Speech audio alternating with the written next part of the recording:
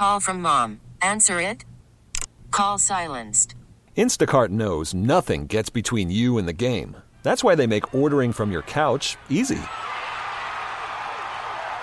Stock up today and get all your groceries for the week delivered in as fast as 30 minutes without missing a minute of the game. You have 47 new voicemails. Download the app to get free delivery on your first 3 orders while supplies last. Minimum $10 per order. Additional terms apply. I'm Jeffrey Rosen, President and CEO of the National Constitution Center, and welcome to We the People, a weekly show of constitutional debate. The National Constitution Center is a nonpartisan nonprofit chartered by Congress to increase awareness and understanding of the Constitution among the American people. Dear We the People friends, abortion laws are back in the news. A number of laws restricting abortion have been passed in recent weeks in states including Missouri, Alabama, and Georgia. And we're so honored today on We the People to have two of America's most important voices for and against the constitutional arguments in favor of protecting the right to choose with us, to educate all of us. Catherine Colbert, who is sitting here in studio and is now based in Philadelphia, argued the landmark case of Planned Parenthood versus Casey before the U.S. Supreme Court in 1992. She recently retired as Constance Hess Williams, 66, founding director of the Athena Center for Leadership Studies and as a professor in the political science department at Barnard College, and was previously president and CEO of People for the American Way and co-founder and vice president of the Center for Reproductive Law and Policy. Catherine, it's great to have you back in Philadelphia and here in studio. Well, thanks. And Clark Forsythe is senior counsel at Americans United for Life, where he's worked for more than 3 decades. He's the author of Abuse of Discretion, The Inside Story of Roe versus Wade, and a prolific writer on pro-life issues. He's also argued cases before federal and state courts and has testified before Congress on reproductive policy issues. Clark, thank you so much for joining. Thanks, Jeff. Good to be with you and Kitty. Thanks so much. What I'd like to do, Catherine and Clark, is educate our We the People listeners about the constitutional arguments for and against Roe v. Wade and Casey versus Planned Parenthood so that they understand it and can make up their own minds. And Catherine, let's begin with you and with Roe v. Wade. In Roe, Justice Blackmun located a right to choose abortion in the liberty component of the Due Process Clause. Tell us about his constitutional argument and how he found a right to privacy and liberty in the Due Process Clause of the 14th Amendment that was broad enough to protect a right to choose. So you have to remember in 1973, it was before the years of all of the good cases involving women's rights. So the advocates in Roe based their arguments on privacy and liberty, coming from the case called Griswold versus Connecticut, which struck down laws in Connecticut that basically said married people had no right to contraception. And the Supreme Court in Griswold in earlier years had said that's unconstitutional because it violates the freedom of individuals to make private reproductive health decisions that are consistent with their marriage. If you want to use birth control, you should be able to use birth control, and the government should not be controlling those decisions. So Sarah Weddington, who argued Roe, based her views on the privacy provisions of Griswold and a number of other cases. But the basic idea was that the Constitution forbid government to enter into that what they called the zone of privacy, or that area that surrounded important decisions involving sex, reproduction, and a variety of other kind of important family decisions. And that the government as an entity should leave those decisions to the individual and in consultation with her family doctor, her husband, whoever it is that she depends on. It wasn't until later years, and let me just say there have been a Supreme Court case involving abortion almost every year after 1973. But there was a strong evolution of that right in the intervening years that tried to ground it more on liberty, looking at bodily autonomy as a critical component of Roe, and also looking at equality, that is, the ability of women to function in the world as equal members of society. The argument was you can't do that as a woman unless you can control when and where you have children. Thank you so much for that great introduction. We'll talk about those autonomy and equality arguments in a moment. But Clark, I want you to tell our listeners what you think of Justice Blackmun's effort in Roe to extend the right to privacy, which Justice Douglas in the Griswold case had located in penumbras formed by emanations from the Bill of Rights and had originally covered a woman's right to choose contraception, to abortion, and whether or not you think that Roe in that sense was constitutionally convincing. Roe is one of the most embarrassing decisions the Supreme Court has ever issued since Dred Scott in the 19th century. And it's so embarrassing that the court has basically abandoned it and its rationale. To be brief, Roe lacks any support in precedent. In fact, Blackmun fairly admitted that in his Roe opinion. He cites a string of prior cases, including Stanley, Griswold, Meyer, that he said is broad enough to encompass a woman's decision whether or not to terminate her pregnancy. But then 5 pages later, I think it's page 159 of the decision, he says, but he acknowledges that a woman, quote, carries an embryo and later a fetus, unquote, and that, quote, the situation, therefore, is inherently different from marital intimacy or bedroom possession of obscene material, with which all those other cases, Eisenstadt, Griswold, were respectively concerned. So he admits that there is no precedential foundation for Roe, and there is no historical or proper substantive due process foundation for Roe. And of course, Casey is a decision about abandoning the historical justification for Roe, the precedential foundation, and switching from history to sociology as a basis for Roe. Thank you for that critique. Catherine, respond, if you will, to Clark's claim that Roe lacked plausible precedential foundation because the presence of the fetus distinguished it from the Griswold case, and then maybe introduce what you were trying to do when you argued Casey and successfully persuaded the court to ground the right to choose not on the privacy of women and doctors, but instead on a woman's right to autonomy and equality.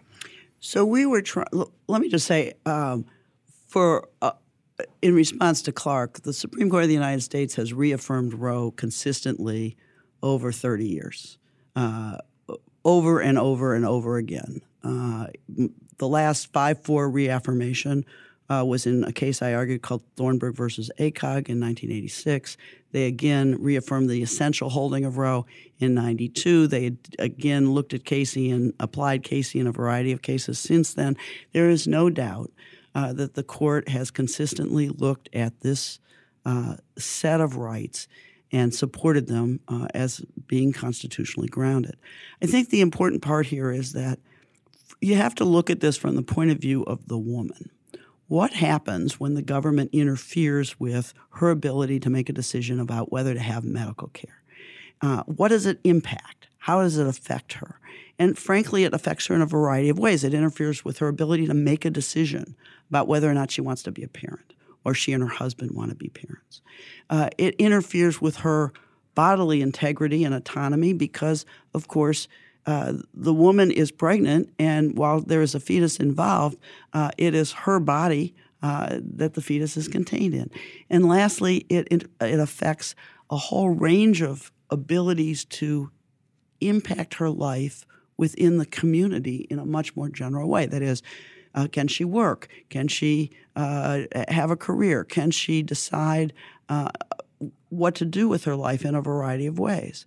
And I think that it is absolutely clear, not just from sociological data, but from the views of women who are affected by these laws, that the ability to control one's reproductive lives, whether you use birth control, whether you have an abortion, whether or not you want to get pregnant and can't, and so you use reproductive technologies to do so.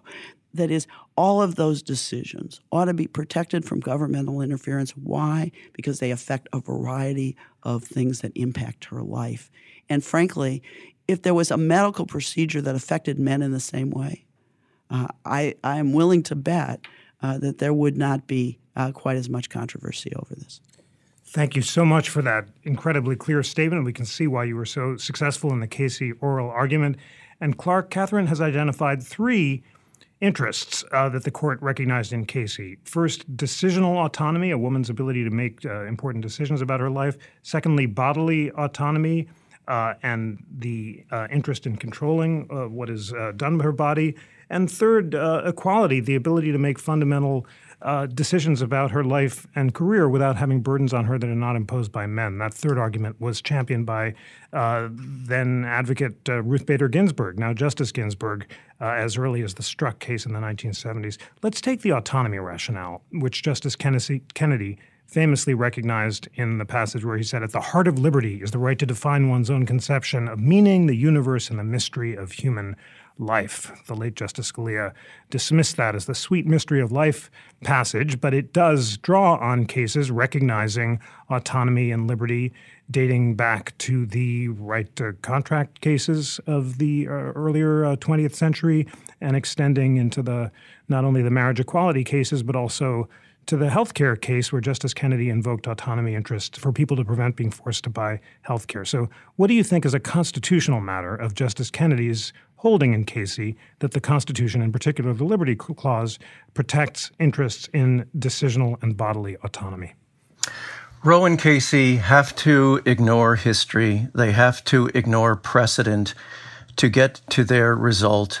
And you have to talk about a very highly generalized concept to sweep abortion in with all those prior cases.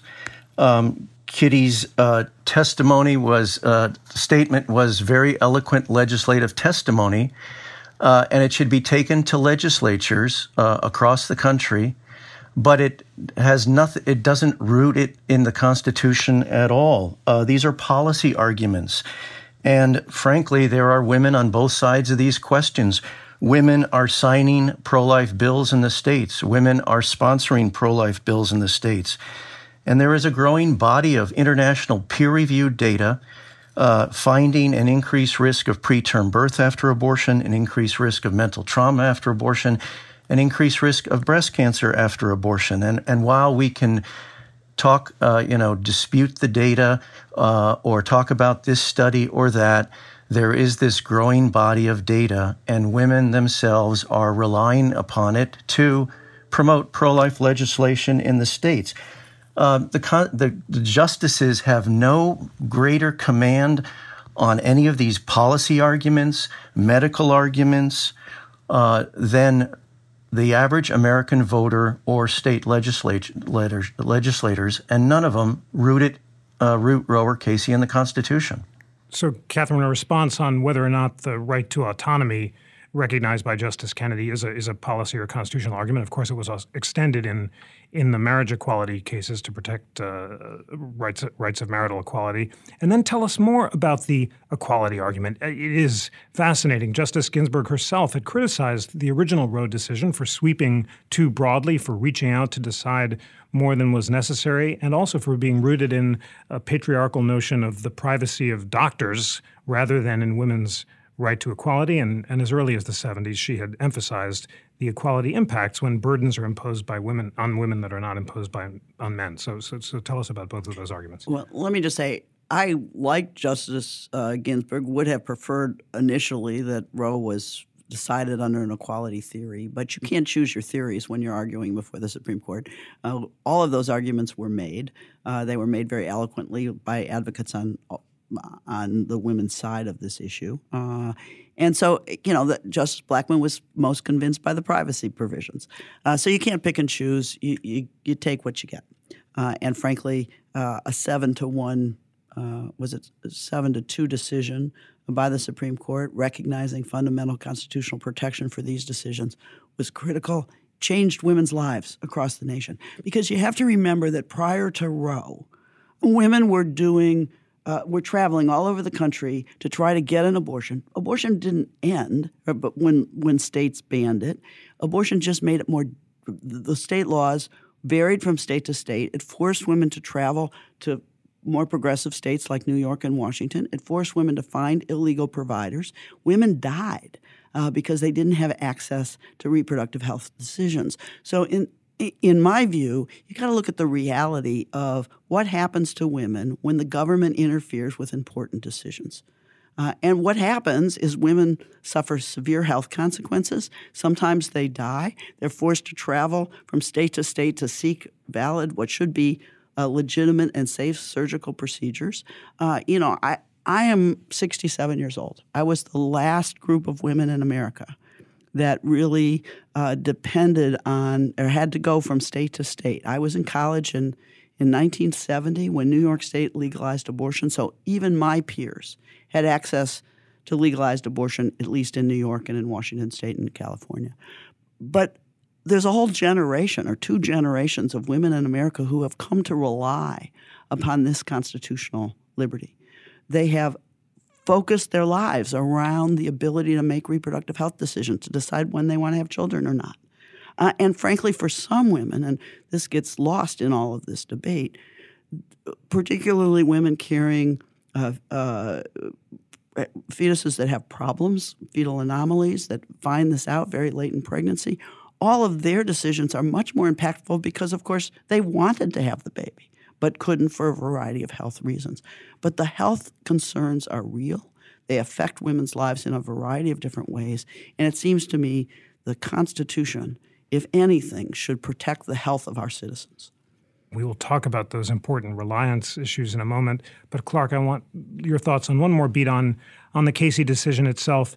There are pro-choice scholars who agreed with you that the original Roe decision was perhaps not entirely constitutionally convincing, but thought that Casey was more convincing, especially because of its emphasis on equality, and that there is, after all, an equal protection clause in the Constitution, and they agree with Justice Ginsburg that restrictions on abortion impose burdens on women that are not imposed on men and therefore deny them the right to make fundamental decisions about their life's path that men are able to make. As a constitutional matter, do you find the equality argument any more persuasive than the autonomy and liberty and privacy arguments, or not?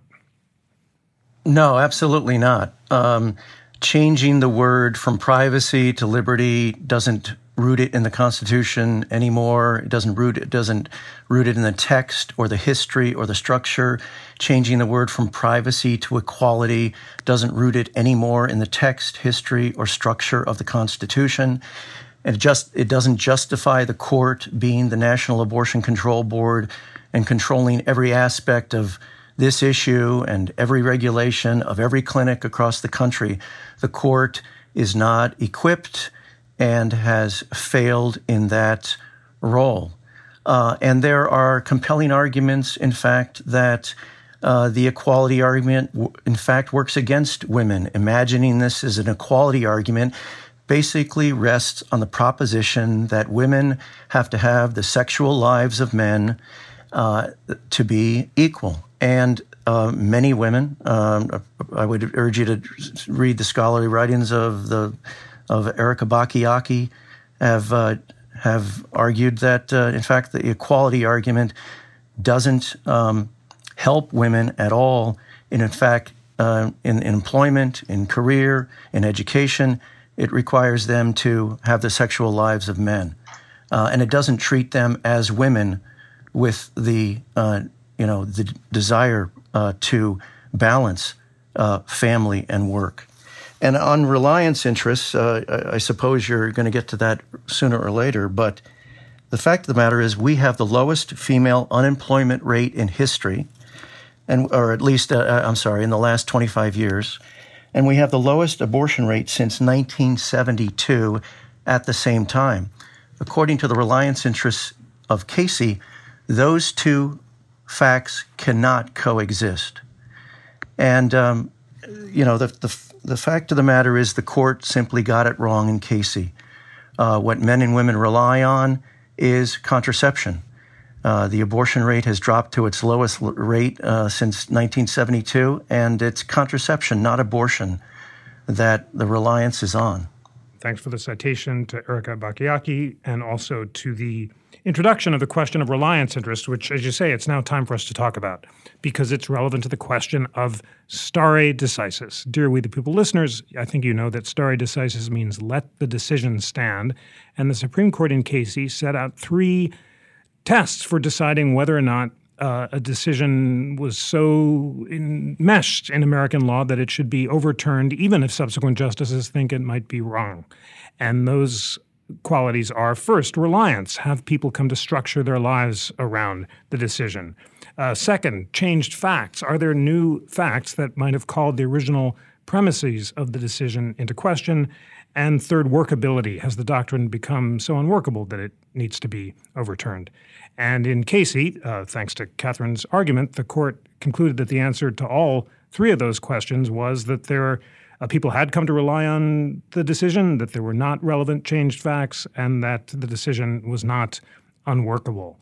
So, Catherine, tell us more about how you persuaded the court on all 3 of those points and why you believe that given the fact that, as you said, not only courts before Casey but after Casey have repeatedly reaffirmed the core of Roe, you believe that it should continue to be reaffirmed.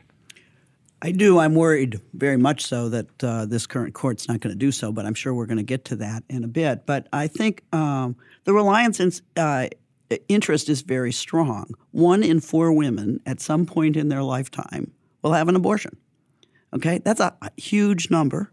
It's less than it has been since 1972. Why? Because those who believe in choice also believe in access to contraception. Unfortunately, those who oppose abortion also oppose access to contraception.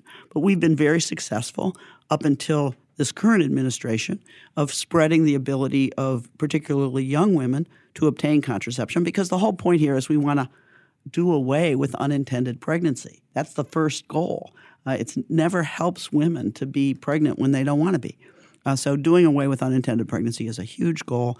Planned Parenthoods have done that very well in recent years. Rise of Title X funding during the Obama administration, the Affordable Care Act, all led to increases in access to contraception and the decrease of the abortion rate, which is a good thing. And we don't disagree with Clark on that. But the point is if 1 in 4 women has an abortion during their lifetime, that means that every American knows many, many people who've had abortions, who've made these decisions, who have had a whole range of reasons for doing so. They're part of their families. They're part of their colleagues at work. They're part of their friendship networks. And the point is that women obviously rely on contraception first, but contraception is not 100%. There are women who get pregnant when they don't want to be, even when they are using contraceptions, procedure or a whole range of contraceptive in a particularly appropriate way. You can't always control when you get pregnant. As I always say, when you want to be pregnant, it's hard to do. When you don't want to be pregnant, oh my God, you're pregnant. And that's the reality of many, many women across this country and around the world. And so it seems to me that the reliance interest is very clear in the reality of women's lives in this country. But more importantly, or as importantly, it seems to me that the attacks on Roe have changed over the years, often plotted out based on when those who oppose abortion get control of state legislatures. We've seen a huge increase since 2010 of restrictions on abortion. Right after Casey was decided, there were hardly any restrictions on abortion that was passed. Why? Because the courts settled the issue. But the more that those who oppose abortion control the state legislatures, the more that the court looks like it may be amenable to changing the law, we're going to see more and more attacks on reproductive health. And it seems to me only clarity is going to solve this problem, and unfortunately the current court is not giving us that clarity. Clark, if you were arguing before this court that the 3 criteria for stare decisis are not met, namely that there are not serious reliance interests, that the facts have changed, and that the decision has become unworkable, what would the argument be? Well, actually, I would start with three additional factors, as I laid out in my Georgetown article last fall. First, Roe is clearly unsettled, and Casey is clearly unsettled. The fact that the red states are going in one direction and the blue states are going in another direction, to the blue states wishing to preserve abortion on demand for any reason at any time, specifically because they believe that Roe will be overturned. The red states going in another direction because they too believe Roe will be overturned. The fact of the matter is, it seems like everybody in the country expects Roe to be overturned except the justices. So Roe and Casey are clearly unsettled.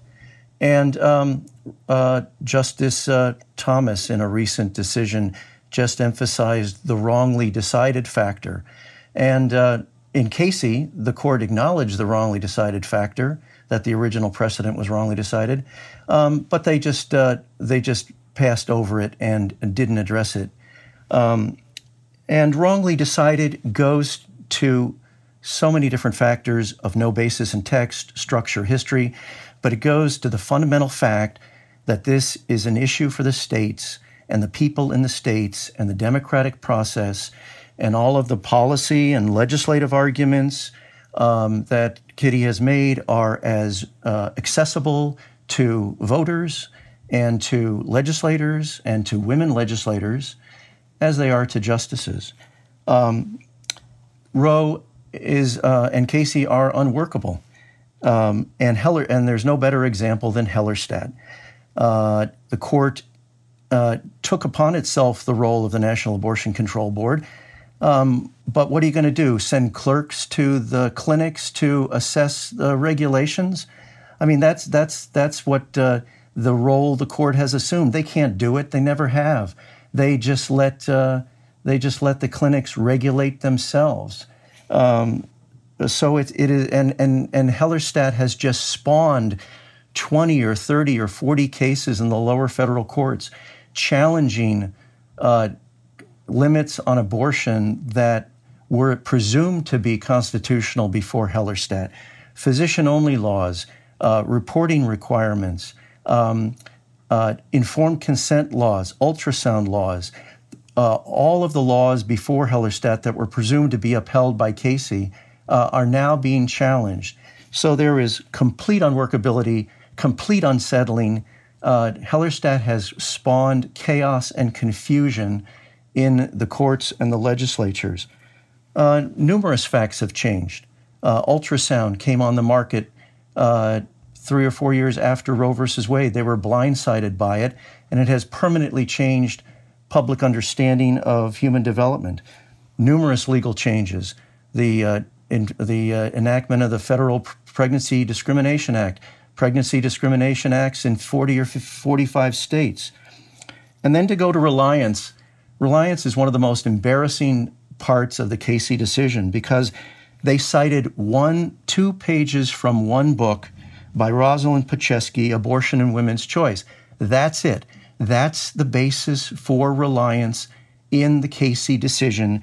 And if you read Rosalind Paczewski's book, she never makes the argument that the court says she makes. She doesn't say reliance on abortion has contributed to women's participation in the workforce. She says contraception has. So she doesn't even make the argument that the court says she made, and that's the only basis for reliance interest in the courts in Casey. It's time to overturn this embarrassing doctrine by the court and return the issue to the people in the states. Thank you for that powerful argument, which may be a preview of the arguments that are made to the court in efforts to overturn Roe. Catherine, I think a response is necessary. Clark just said on the 3 factors. When it comes to workability, he mentioned the Hellerstedt decision. That's the 2016 decision where the court ruled 5-3 that Texas can't place restrictions on the delivery of abortion services that create an undue burden, in particular striking down admitting privileges at Texas hospitals. That's may come back before the court with subsequent laws. When it comes to changed facts, he said a lot has changed. The question is much more contested between red and blue states, and both the states and the feds are passing lots of new restrictions. And he said that the original reliance argument was not persuasive. What is your response? Well, first of all, the original reliance argument was persuasive. Obviously, the court agreed to it, and women's lives are affected by these rights. But I think the important question here, from a bigger, if you move back a few steps, the question is: should the court be asked year after year after year to change an opinion that they issued, 35 years ago, that was grounded in law and that has worked? That is, it has regulated in areas federal courts have been able to interpret what it means. Federal courts have been able to enforce it. Should they be asked year after year after year to change that view? And my view is no, because the doctrine of stare decisis means that the law ought to be settled. The law ought to be clear. The law should not always be in turmoil. And frankly, it is the politics of this issue. The fact that the right has made it a litmus test for the appointment of judges, has made it a key part of their coalition that they build, a key part of what has happened in the states. The fact that the right uses this issue to build their political power shouldn't be what determines whether or not someone has a constitutional right. It shouldn't depend on where you live. Okay? Is it fair that women in Texas can't have access to abortion, but women in New York can? I don't think so. I think that it is important, whether you live in a red state or a blue state, that you have equal access to health care. And that should be true no matter where you live, no matter how rich you are, no matter how young you are, no matter whether you're a part of a minority group of any kind. Women's rights ought to depend, first and foremost, on the law protecting their ability to decide whether or not to be a parent, and their ability to make decisions that affect their lives. Clark, let's now turn to the many laws that, as you mentioned, the states and the feds are passing. Lana Ulrich and Jackie McDermott, who are here with me in studio, have helpfully divided them into 4 categories. First, time, that is restrictions based on the amount of time that's passed since conception. Second, conditions, laws covering when abortions can be accessed, for example, when the health of the mother is at stake. Third, testing, laws that require women to have ultrasounds, for example. And 4, notification, doctors telling women about other options.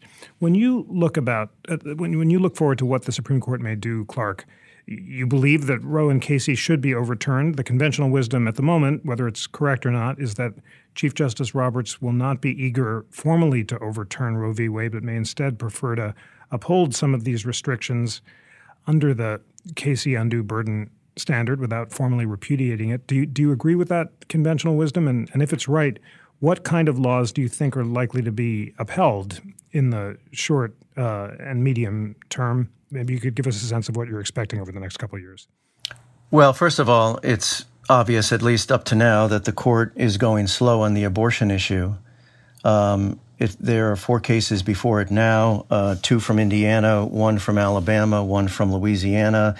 The court could decide to take any or all of those or none of those, and they could decide to do that by the end of the term, or they could kick the can down the road to the fall. So there's a great deal of uncertainty, but up to now it's clear that the court is going slow on the issue. But, you mentioned the laws coming out of some of the red states, but the blue states are going in an opposite direction in expectation that the court is going to overturn Roe sooner or later. That's what we call federalism in this country. And federalism will better reflect public opinion on this issue rather than the one-size-fits-all dictate that the court issued in Roe versus Wade. I might not have written any of these laws the way they're written or all these laws the way they're written, but the fact is that's what it means to live in the United States and have a system of federalism in which the people can keep their legislators accountable to them, express their opinion, and have public policy fitting better with public opinion rather than the unsettled 46 years we've had under Roe versus Wade, in which the court's decision has obviously conflicted with democratic action. Catherine, you're thoughts about whether you agree with the conventional wisdom that Chief Justice Roberts may not be eager to overturn Roe and therefore uphold draconian time restrictions that would ban reproductive choice from the moment of conception, as the Alabama law would do, but instead may be more inclined to uphold conditions on reproductive choice, testing laws and notification laws on the Casey undue burden standard. And if that's right, what will the effect on women be? So I think there's two issues here. One is, will the court take an abortion case and make a new ruling, and when? So let's start with whether. I absolutely think an abortion case will go to the court soon. It may be out of one of these 4 cases that are currently pending. It may be one of the bans. But frankly, as a matter of practical reality, it makes very little difference. I am of the view, unlike what you originally said, that there are 5 votes on this current court to overturn Roe. Justice Roberts is not going to be our savior here. Justice Roberts was mentored by Chief Justice Rehnquist. He took positions against abortion early in his career in a variety of different ways. He joined the court in the very limited view of stare decisis in this Hyatt case just a couple weeks ago. Chief Justice Roberts is not going to save us here. And in fact, I think it makes very little difference whether it's a regulation case or whether it's a ban, because the issue before the court is what latitude will the court give to states to enact restrictions. And in my case, in Casey, following the oral argument, there was a conference of the justices, and they voted at that conference 5-4 to overrule Roe and adopt what lawyers call a rational basis test, that is permitting states to do anything they prefer as long as it's rationally related to the end, and in this case, the end of what they call preserving life. Chief Justice Rehnquist wrote that opinion. It was never published. It was never adopted by the court because Justice Kennedy changed his view. But I absolutely believe there's 5 votes on this court to do exactly the same thing. And I think Justice Roberts will be one of them. Now, that's somewhat of a minority view, but as a practical reality, if the court says we're going to open up the standard, we're going to let states do more and more and more things that restrict women's ability to obtain abortion, then as a practical reality, women will not be able to obtain abortions in wide swaths of this country until the blue states spread their wings and more states become blue. That is the reality of it. And frankly, the middle of the country, the South in particular, access to abortion will be extremely limited on whatever standard this current conservative court adopts. Clark, since Catherine puts the point so firmly, do you agree with her that eventually, maybe in the long term, Chief Justice Roberts might join 4 other justices to overturn Roe? And what would the effect of an overturning of Roe mean? Do you agree with her that access to abortion would meaningfully change? Or do you agree with Justice Ginsburg, who said that even in red states, abortion access for poor women is so restricted already that overturning Roe would make access to poor women harder, but there's not much access as it is, so it might not change the facts on the ground all that much. Well, I think there would be diversity in the states when Roe is overturned. There will be diversity in the states. If Roe was overturned today, perhaps 10 or 12 states might be able to enforce prohibitions that are on the books, but in the rest of the 40 states, abortion's going to be legal up to 20 weeks or viability or beyond. So in those 40 states, there's going to be little immediate change. What might those 40 states do remains to be seen, but I think there would be diversity. And frankly, I think under a federalist system where the states decide, frankly, the public policy isn't going to look like I'd like it in protecting life, but it's not going to look like Catherine would like it in allowing abortion throughout pregnancy like New York. But it will better reflect public opinion And, there's this kind of mantra out there in the press always that the country is polarized over abortion. It's a polarizing issue. And in fact, the Gallup survey since 1975 has shown there's a majority of Americans in the middle who would allow abortion under certain circumstances. But the country isn't polarized, suggesting that, there are 50% on one end of the spectrum and 50% on the other. That's just not where American attitudes are. They're more diverse. And there is a majority in the middle who might support a, moderate policy allowing abortion to some extent, but allowing limits and regulations to some extent. And that would be a world in America in which public policy is better aligned with public opinion. As to the course ahead, I think legislators in the states need to understand first that the court can't be forced to hear any issue. The justices have almost absolute discretion as to which cases and which legal issues they address on what time frame, or whether they ever address certain legal issues. And secondly, they, contrary to, I think, the assumptions of some state legislators, they don't need a prohibition of any kind to re-examine Roe versus Wade. They can re-examine Roe in any case with an abortion law that arguably conflicts with Roe. And they did that in Webster, Missouri law with no prohibitions, and they did that in Casey, a Pennsylvania law with no prohibitions. And as I wrote in National Review Online last week or 2 weeks ago, with the title of The Heartbeat Bills May Be the Least Likely to Attract Supreme Court Review, frankly, I think it's unlikely that the court will take up first trimester prohibitions. It's more likely that to just be very simple, simpler cases are easier than hard cases, and it's easier to take up cases without first trimester prohibitions than cases with first trimester prohibitions. And the last thing is there's a lot of opportunity because there are 20, 30 cases in the lower courts or at the court now that the court can address it. Well, it's time for closing arguments in this absolutely fascinating discussion. And Catherine, the first one is to you. What would the world look like if Roe v. Wade were overturned? Well, I, unlike Clark, believe that many state legislatures, not just 10, would move to restrict access to abortion, primarily in the middle of the country and in the southern part of the country.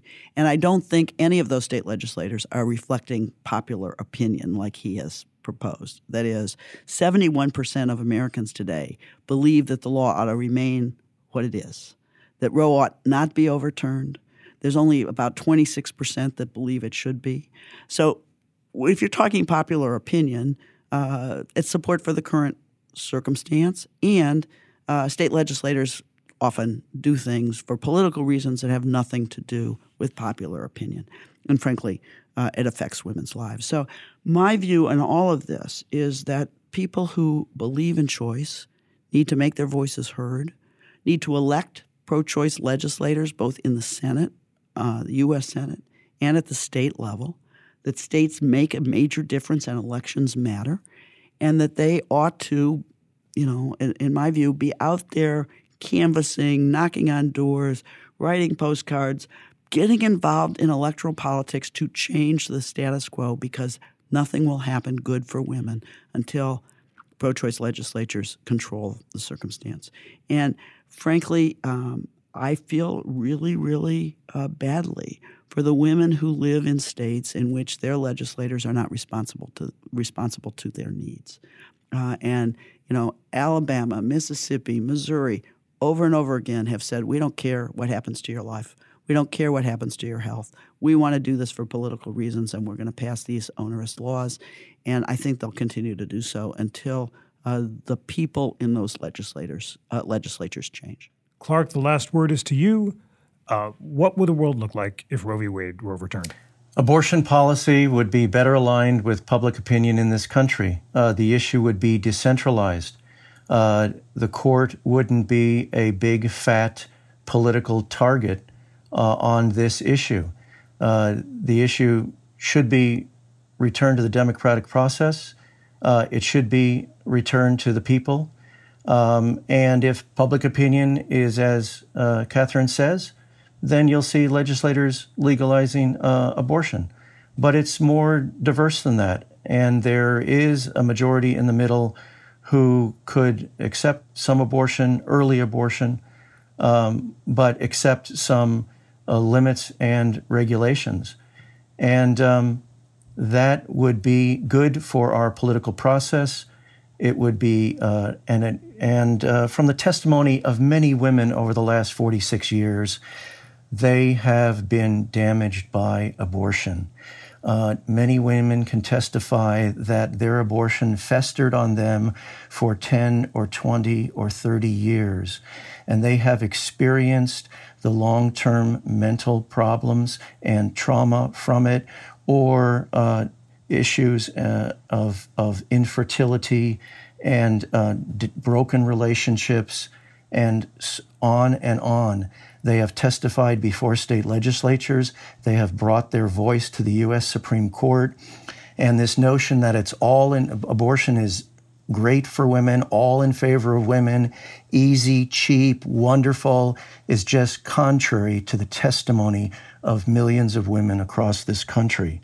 If the court is concerned about its legitimacy, the most important thing the court can do is overturn Roe versus Wade, return the issue to the people, get out of the abortion umpiring business where they have no place to be, and return the issue to the American people as soon as possible, even though I don't think it's going to happen in the short term.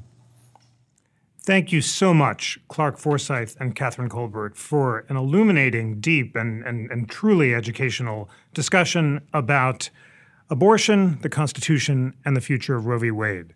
Clark, Catherine, thank you so much for joining. Happy to be here. Thanks. Thanks, Jeff. Thanks, Catherine.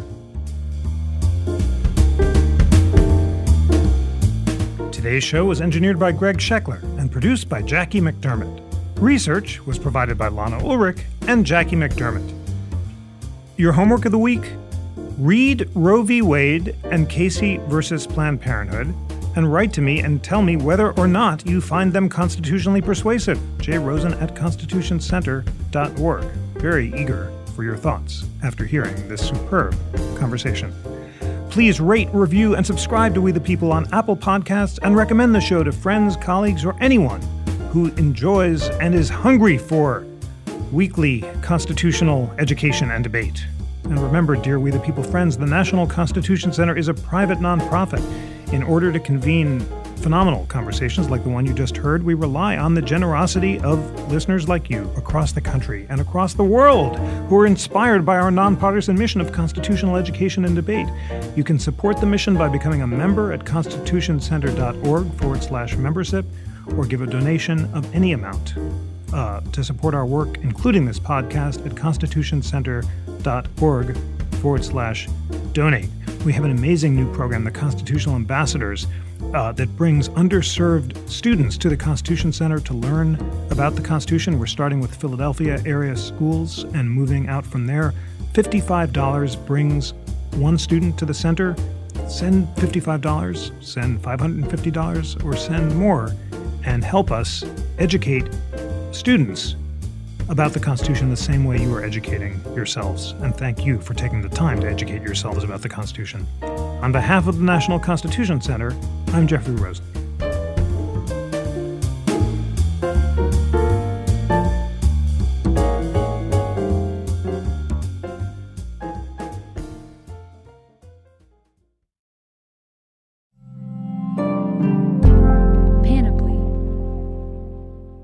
Listen to every MLB game live. In the deep left center field, it is high, it is far, it is God. Stream minor league affiliates. The Midwest League home run leader. And Watch the best baseball highlights and look-ins on MLB Big Inning.